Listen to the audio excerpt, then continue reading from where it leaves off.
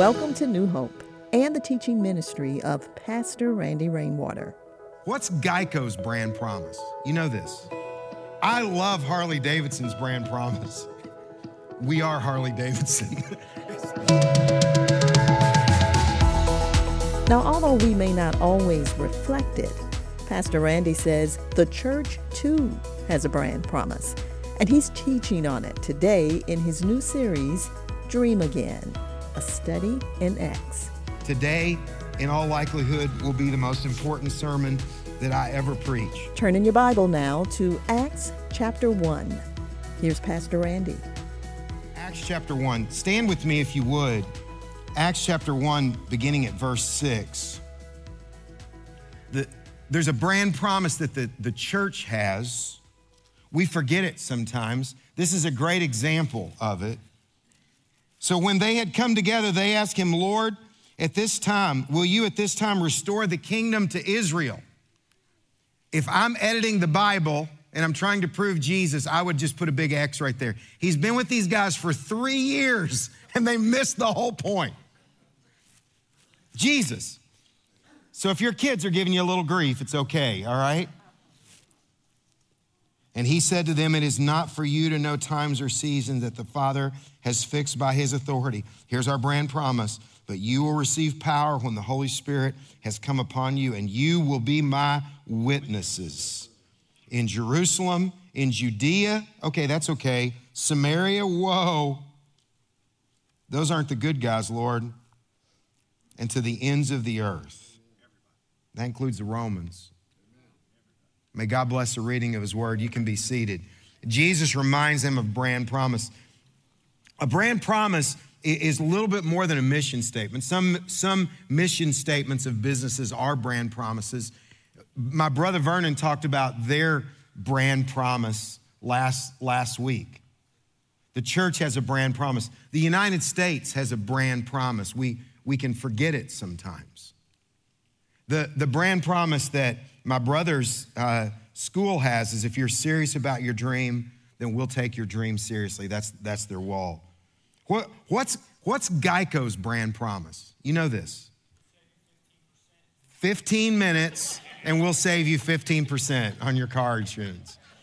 What's BMW's brand promise? The ultimate driving machine. We'll put them up on the screen after I say them, okay? So, what is Apple's? We'll charge you a lot for your accessories. We'll charge you twice as much as a PC. No, it's think differently. That's their brand, think differently. That's the whole brand promise for them. And of course we want to do this. I love Harley Davidson's brand promise. We are Harley Davidson. It's just nobody else needs to even try. We are Harley Davidson. Whatever you're doing is not as good as us. Grace New Hope has a brand promise. People helping people experience life through Jesus every day. As a nation, we have a brand promise. It's what we're supposed to be about. Acts chapter 1, verses 1 and 2. In the first book, O Theophilus, I have dealt with all that Jesus began to do and to teach until the day he was taken up, after he had given commands through the Holy Spirit to the apostles whom he had chosen. This first thing is really about this brand promise. There's a brand promise that he gives. There's a book here, and this book has a purpose, and that purpose is to tell the story of the church. It's the second gospel. And Luke is probably the most significant writer in the New Testament. Now, some people think that's Paul, but in terms of volume, Luke by far exceeds Paul. When you take Luke and Acts and you put them together, certainly over a span of time, Luke is the most significant writer. What Luke is doing here is presenting this second gospel, and he's going to do it accurately. It's going to be about all that the church does. In John 14:12, Jesus says, listen, you're going to do greater things than I did. And when you look at what is going on in the church, here in this in this place, in this moment. And again, looking back at verse 6, he's got a handful of disciples, a few ladies, and that's really it. This movement, there no longer are the 20,000 people on a hillside, 5,000 men and about 20,000 other people. This isn't the movement anymore. It's a handful of people. Jesus has died. Come back, but not everyone has seen that. This movement appears like it's literally on the verge of collapse. But something is going to happen. I don't say this with any sense of hyperbole at all. Today, in all likelihood, will be the most important sermon that I ever preach. But we won't know for 40 years. Now, according to my family's genetics and what I do with bacon, I have a shot at being here to see it. My grandpa lived to 99. My grandma lived way up into her 90s. I got a shot at this.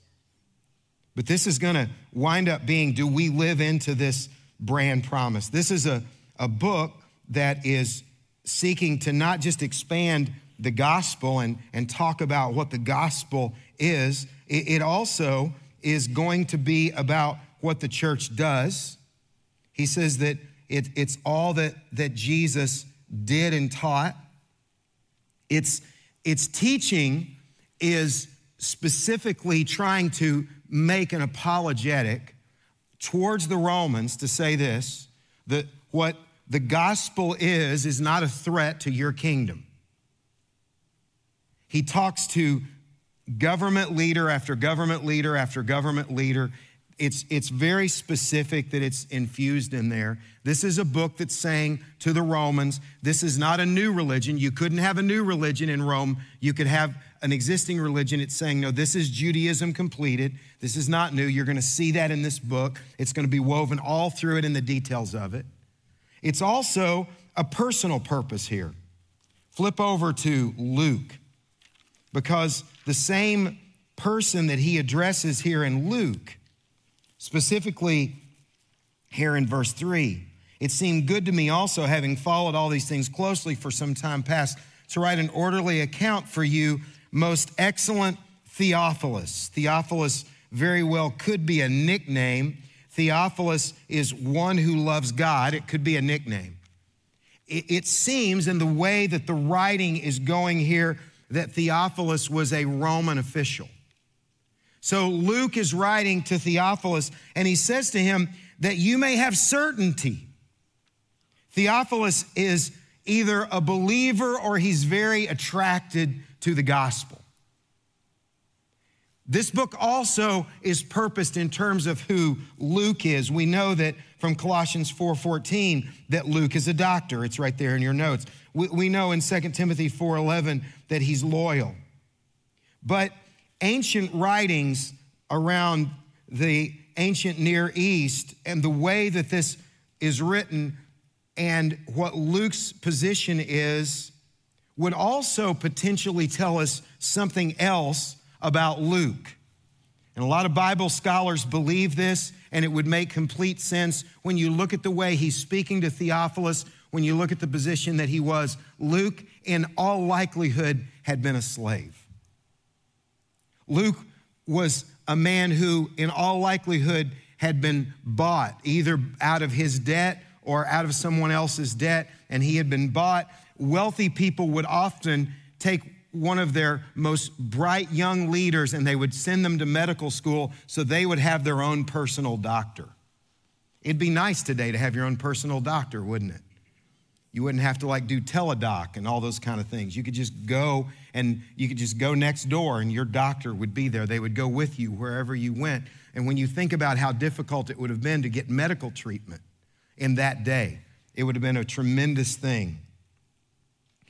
It tells us something here about Luke. When you read these accounts, Luke's incredibly humble. He never talks about how great he is, how smart he is. It's always about other people. And it also tells us something that our position in life does not determine our power. Listen to me, church. It's our portion in Jesus that does. That's what gives us our place in life. Luke is not writing from a place of look at me. Even though his Greek is excellent Greek, he is obviously an educated man. He does it from a place of incredible humility. It's also a purposed method. It's about what the church would do. James 2:14 says, what good is it if someone says they have faith but does not have works? Faith without works is dead. This is going to be about a church that is going to be doing things. It's going to be caring for widows. It's going to be caring for orphans. It's going to feed people that are hungry. It's going to bring healing to people that are sick. It's going to bring dead back to life. This church is going to be involved. This church is going to seek to bring peace where there is conflict. This church is going to be about putting marriages back together. I was hoping I'd get an amen somewhere. I know it's like kind of early and stuff, but come on. This is what the church would be about. The church is going to be about literally changing the world, about changing all the things that there are. But then you ask this question, because it says in verse 3 that Jesus presented himself alive to them by suffering many proofs, appearing to them during 40 days and speaking about the kingdom of God. You ever ask the question, like, why did Jesus hang out for 40 days? Any of you guys like the Matrix movie? You either do or you don't. 3 people. All right, okay, there's a few. Okay, the first one, just the first one. Forget the second. Had they never made the second and third Matrix, it would have just been so much better. It just got really weird. Now there's a 4th one, and I don't even want to go there. But at the end of the first Matrix, and Neo, if you haven't seen it, the character Neo has figured out the arrangement of everything. And in the end, he's fighting against these evil people and who are using machines. And I'll stop because it's just too complicated. But in the end, he just flies away. That's where the series should have ended, right there. In some ways, you look at this and you think, wow, like if Jesus had just come out and spoken to a couple people and then flown away, that what a great ending. But he doesn't. He stays for 40 days. You know what he does? He eats food. Hey, got some fish and chips. Walks through doors, shows up. It's like he's supernatural and he eats fish, which gives me hope for heaven. But if Jesus were from the South, it would be fried chicken. And I think there should be coffee and all those kinds of, but he's normal and he's not. He's natural and he's supernatural and he's interacting and he's talking to them about this thing. He says he's speaking to them about the kingdom. And while staying, he said, don't leave Jerusalem. Wait for the promise. You know, this is a whole other sermon. I don't have time to do this, but for a lot of us, you just got to wait. You're like, Lord, fix this. Okay. When? That's not how he works. This is not a microwave. He said, for John baptized with water, but you'll be baptized with the Holy Spirit. I'm going to talk about the Holy Spirit next week, how the Holy Spirit works. And a lot of us have been afraid of that whole concept, sometimes because of abuse and misuse of what the Holy Spirit's actually supposed to do. You know, we don't command the Holy Spirit, he commands us. And when that gets turned around, it gets really, really weird. So we want to be careful there. But Jesus, this brand identity that he's talking to them about is about the kingdom of God. He's a risen Jesus. 1 Corinthians 15:3, if you would turn over to 1 Corinthians 15:3. I read this at every funeral that I do because it's so important. He says, for I delivered to you of first importance what I received, that Christ died for our sins in accordance with the scripture. Prophesied. that he was buried, that he was raised on the third day, again, in accordance with the scripture, the prophecies, that he appeared to Cephas, and then that's Peter, and then to the 12, and he appeared to more than 500 brothers at one time, most of whom are still alive. Then he appeared to James and to all the apostles, last of all, to one untimely born. He appeared also to me. He says, I delivered to you of first importance. Listen, they are serving a risen Jesus. I have said this before, I'll say it again. You cannot read the New Testament without understanding the fact that they are talking about a risen Jesus. You don't have to have a risen Buddha to have Buddhism. You don't have to have Muhammad to have Islam. We have to have a risen Jesus to have Christianity. I got goosebumps right now. This is who we serve, a risen Savior. That changes everything about everything. He conquers sin and death. If he can conquer his death, if he can conquer our sin, he can conquer it today in our lives, whatever's going on, whatever it is, whatever's happening. That's what he can do today. He talks about a kingdom community here. It talks about kingdom. When you talk about kingdom, it's about a reign of authority. That reign would be whoever is following Jesus, wherever it is in the world. We're going to see that in just a second. He has a method of delivery. That method is the Holy Spirit. They had, when it talks about the scripture in 1 Corinthians, that's the Old Testament. But he's putting on the hearts and minds of people as he's living out his days, as he's teaching. He's putting that into the disciples' hearts and minds. We have the Old Testament in terms of written, but this New Testament is going to be written under the authority and under the power of the Holy Spirit. This is this new method that he's going to do to teach them, to empower them, to change the whole world. And gradually, he's going to release responsibility. There's a leadership paradigm. If you've gone to any business seminar any time in your entire life, you've seen this. And some call it the L1, L2, L3, L4. Some call it the D1, D2, D3, D4. But it's essentially this paradigm that says this, that in the beginning, you watch and I do. And then you watch and I'll do it and you help. And then you'll do it and I'll help. And then finally, when you get a little bit farther on, you're going to do it and I'm going to cheer along. It's a gradual release of responsibility. It's the only way this thing works. Let me just say this something to you, church. If you don't move past just coming to church on Sunday morning, you will not stay. You won't stay. You're not going to. I mean, at some point you're gonna go, well, listen, Randy's okay, but man, that guy's preaching a series right now on wealth, and man, I'd really like to be rich, and so I'm gonna go there. All right? The music's really good here, but this other church, they got a tenor, and he's and I mean, I don't really like baritones that much, and so I'm gonna go over there. I mean, if you don't move past watching, you're not gonna wanna do this. And let me just be really candid with you.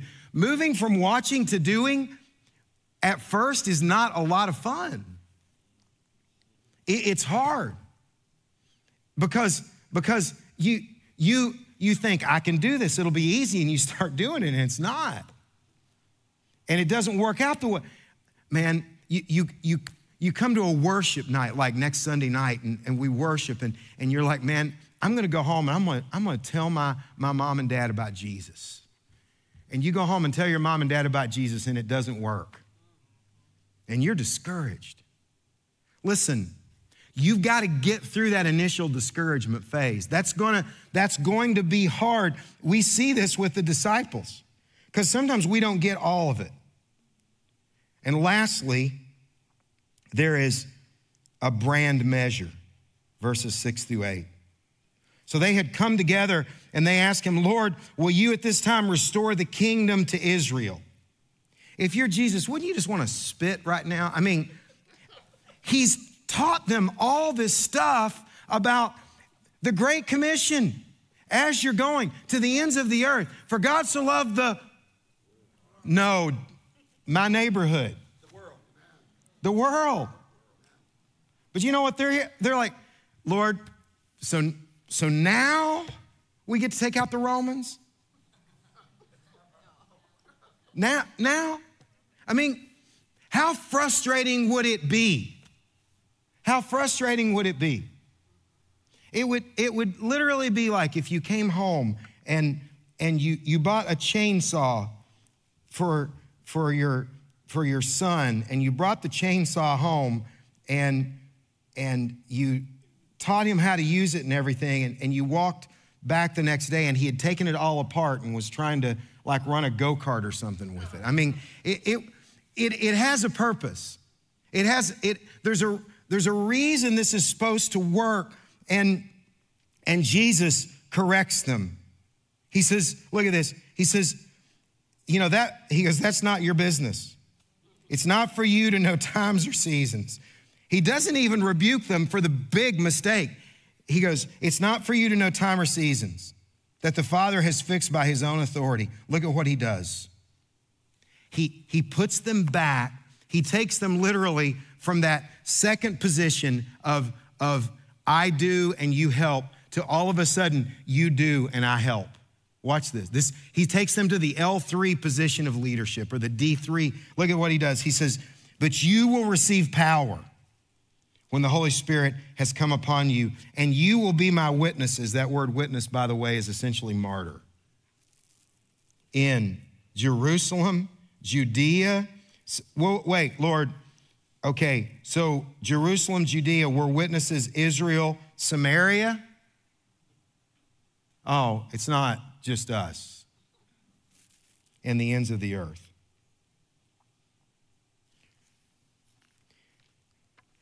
The church has forgotten this. The church has forgotten the Great Commission.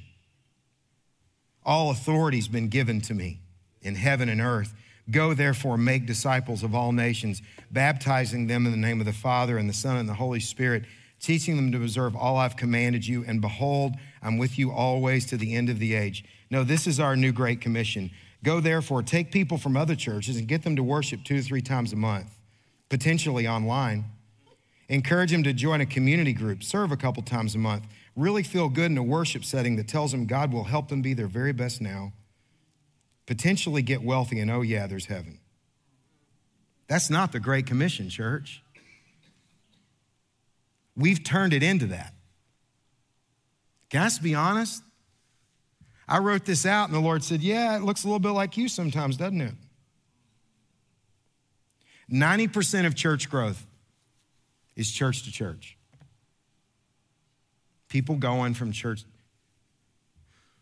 There's a whole other world out there. Yeah, it's Jerusalem, Judea. It's your people.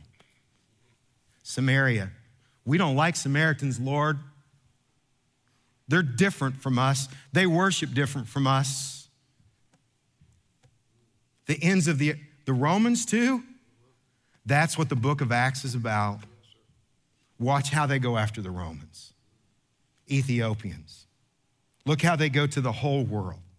Look how Paul goes to other places. It's not in Scripture, but Thomas goes to India. I'm really glad.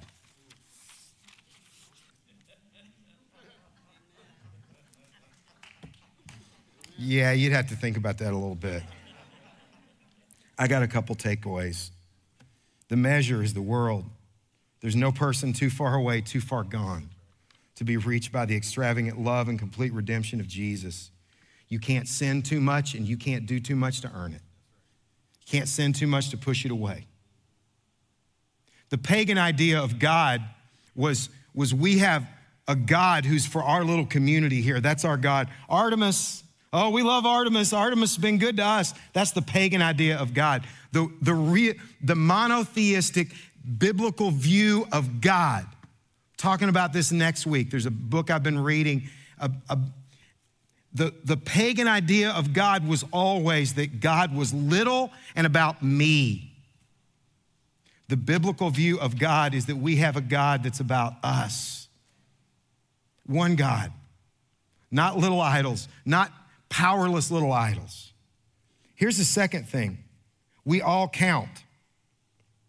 Now, I'm gonna do a little math exercise with you, all right? What I want you to do is I just want you to double the next number. We're gonna go as far as we can. Don't take out your calculators, okay? Biggest church in America today, it's kind of hard with COVID because there's so many people watching online. Hey, guys. Hey, my brothers are watching too. Hi, guys. It's good being with you guys this weekend. The biggest church movement in America is about 100,000 people, okay? Okay, let's just do the math here. One person disciples one person for 2 years. 2 years. Double it every 2 years, okay? Here we go. At the end of 2 years, okay, we start with 2. At the end of 2 years, how many we got? 4. 2 more years. 8. 2 more years. You guys are getting a little quieter as we go. 2 more years. 2 more years. 2 more years. That got 2 more years. Okay, all right. 2 more years. Wow, some of you guys are clipping along. 2 more years. 2 more. 2 more. Wow, we got some smart people here. 2 more. 2 more. I'm just listening. I got one bidder right here. We got another bidder back there. Oh, Mark. I got 2 bidders going. Okay, here we go. All right. I got another bidder. Oh, you're We're going to stop while we're winning here, okay? At the end of 40 years,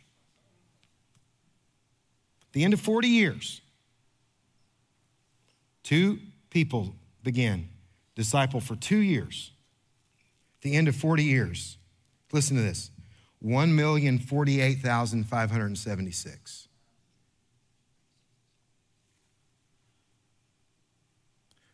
What if we started with 200?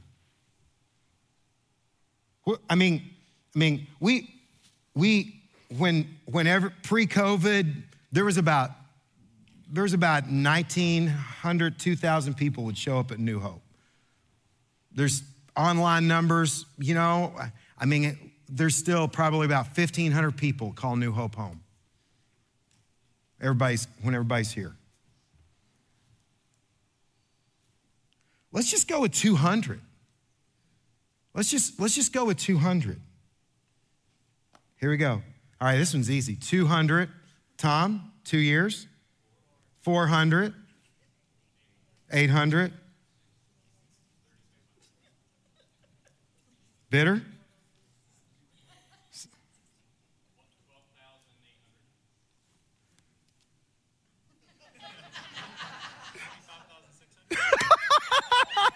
You got it. You got it. Mark? He got that one. You're out. Uh-huh. At the end of 40 years, we're at 209 million people. Let's just say I don't eat bacon at all, and I get to 44 more years of life. Get out to 102 years old. 838,860,800 people. Church, we could change the world. One person at a time. One person at a time. This is our brand promise. We make disciples. Here in Cambodia, and I'm asking you today to join me in a simple call. Will you make disciples? There's a tear-off in your grace notes today. And I think it says something like, I want to make disciples. I'd like to be discipled. And if you don't want to turn the last one in, you don't have to. But be honest with yourself. No, I'm not interested in making disciples. You don't need to take that up with me. I'm not who you need to take that up with. Because it's not my call. I'm just trying to do it. Do we have a brand promise? Our nation has a brand promise.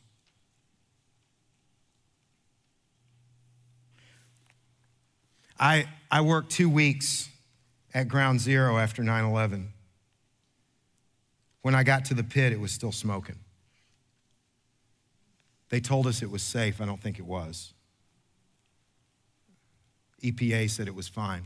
I don't think it was. I remember getting there. I flew in at night with a bunch of college students, and we flew in and we could see the lights. They were working, and we flew in, and I just had to go down there.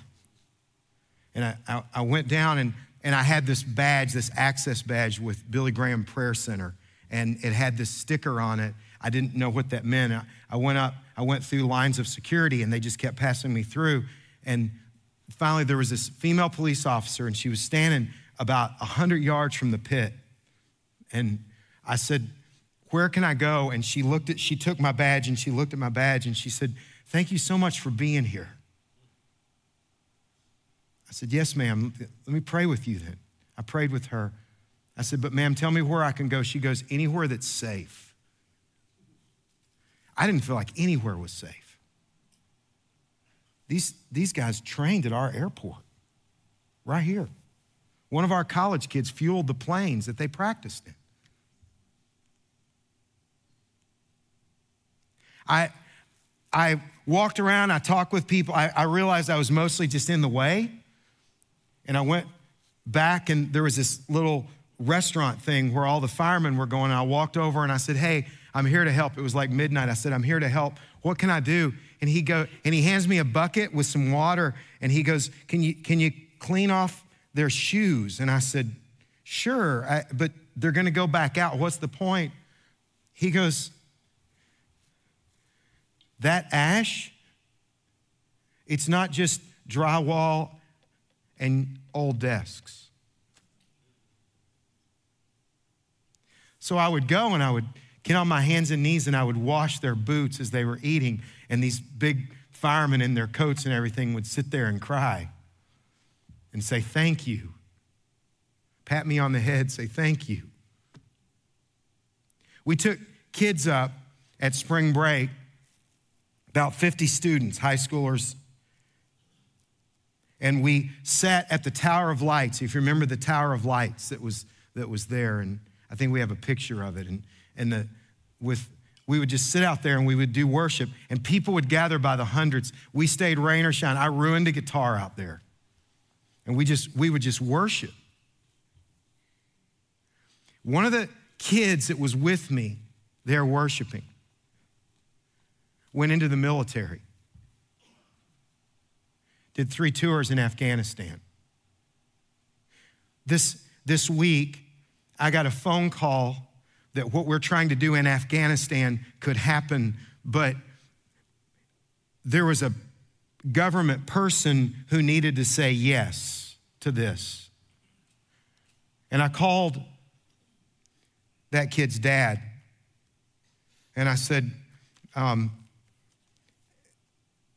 "You remember when we went to New York and you remember all that your son did for our country?" I said, "I'm going to ask you to do something else, if you would.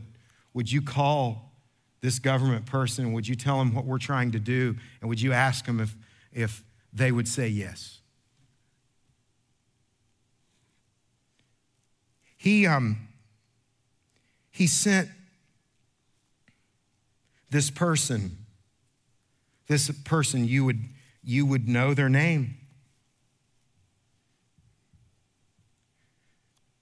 Highest levels of government, elected official. He sent him a picture of his son in Afghanistan giving candy to kids. He wrote on there, "My son went to New York and sang worship songs out by the towers and did 3 tours. This is what we're supposed to be about. This is our brand promise." I was with 500 veterans this weekend. My brother James, I'm so happy for him that after all that he did, there was some honor that came towards him. So well deserved. And we got a picture of, this class. That's the 2020 class. We did 2 classes, 20 and 21. I sat there. It was a 3.5-hour banquet. So don't y'all be complaining about an hour and 10-minute church. Plus, our chairs are much cushier.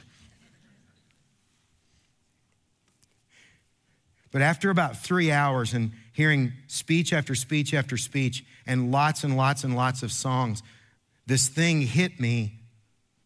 This is our brand promise here. It's liberty and justice. We say that as our pledge. Does it happen all the time? No, it doesn't. Absolutely. No one would look at our history and go, oh, it's always been liberty, it's always been justice. But when it's not, we go to the courts. When it's not, we call our leaders and we say, this is not right and it needs to change. That's the brand promise of our nation.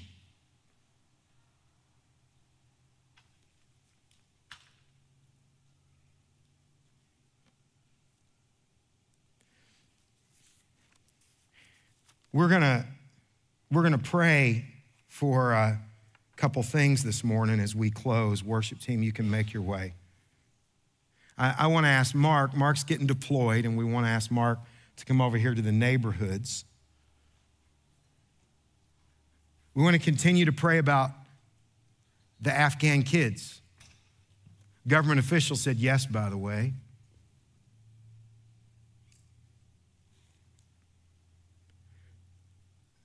A friend whose wife grew up in this youth group is flying to a country Monday with the intent on when he comes back, he's going to have a bunch of kids with him. And then we're going to have to figure out what we do. But there's a whole bunch of people, Christians, that are lining up to say, yes, this is our brand promise. We follow Jesus. We make disciples. And we do the things he taught us to do. We want to pray for Mark, brand promise of our nation that liberty and justice still matter. And when it doesn't, we bring it to the attention of people. We change laws. We pass amendments. We bring hope. We want to pray for our schools over here. If you need prayer for your marriage or healing back at the cross, there'll be elders and shepherds back there praying over you. We want to lift these things. We're going to pause for a couple minutes. We're going to remember God and what he's promised us, this promise that we have a life that's based on his death and his resurrection, that we have a hope that's based on his blood. He told us to do this in remembrance of him with communion. We want to go to these places and we want to pray. But I also want to ask you this, church. Can we start making disciples again? Can I just be honest with you? In the last year and a half, my eyes got off that. It got about surviving. It got about surviving. It got about, can we keep the church open? Here's the deal. We make disciples, church is going to be fine. We can plant churches and not make disciples, but if we make disciples, I saw you this morning out there doing that, by the way, Tom. Out on the patio this morning, 7:30, sitting out there discipling somebody. If we make disciples, you can't stop this. 800 million people, 848,000 people. Which one of those people doesn't matter? A brand promise comes out of your values. We think all people have value because they're made in the image of God. We think God still speaks through his Spirit and his word. We say that following Jesus is the fullest life, and we also say this, that we believe that we're going to operate as family on mission together. And if we do that, the world will be changed. And so will we. Jesus, move, do things beyond anything we ever imagined by your grace, by your power. In Jesus' name, Lord. Lord, I thank you for Mark. Thank you for this man. Lord, uphold him as he's deployed. Be with his sweet, sweet bride as we surround her and love her in this season. God, be with these kids. If it's in your will, bring them not just to the U.S., but Jesus, bring them to Georgia. And let us show them the promise of liberty and justice. And when we don't do the brand, Lord, that you've called us to, correct us and remind us that we would be your witnesses in Jerusalem, Judea, Samaria, and the ends of the earth. In your name we pray. Amen. We make disciples and we follow Jesus. That's our brand promise. Thanks for joining us. I'm Myrna Brown.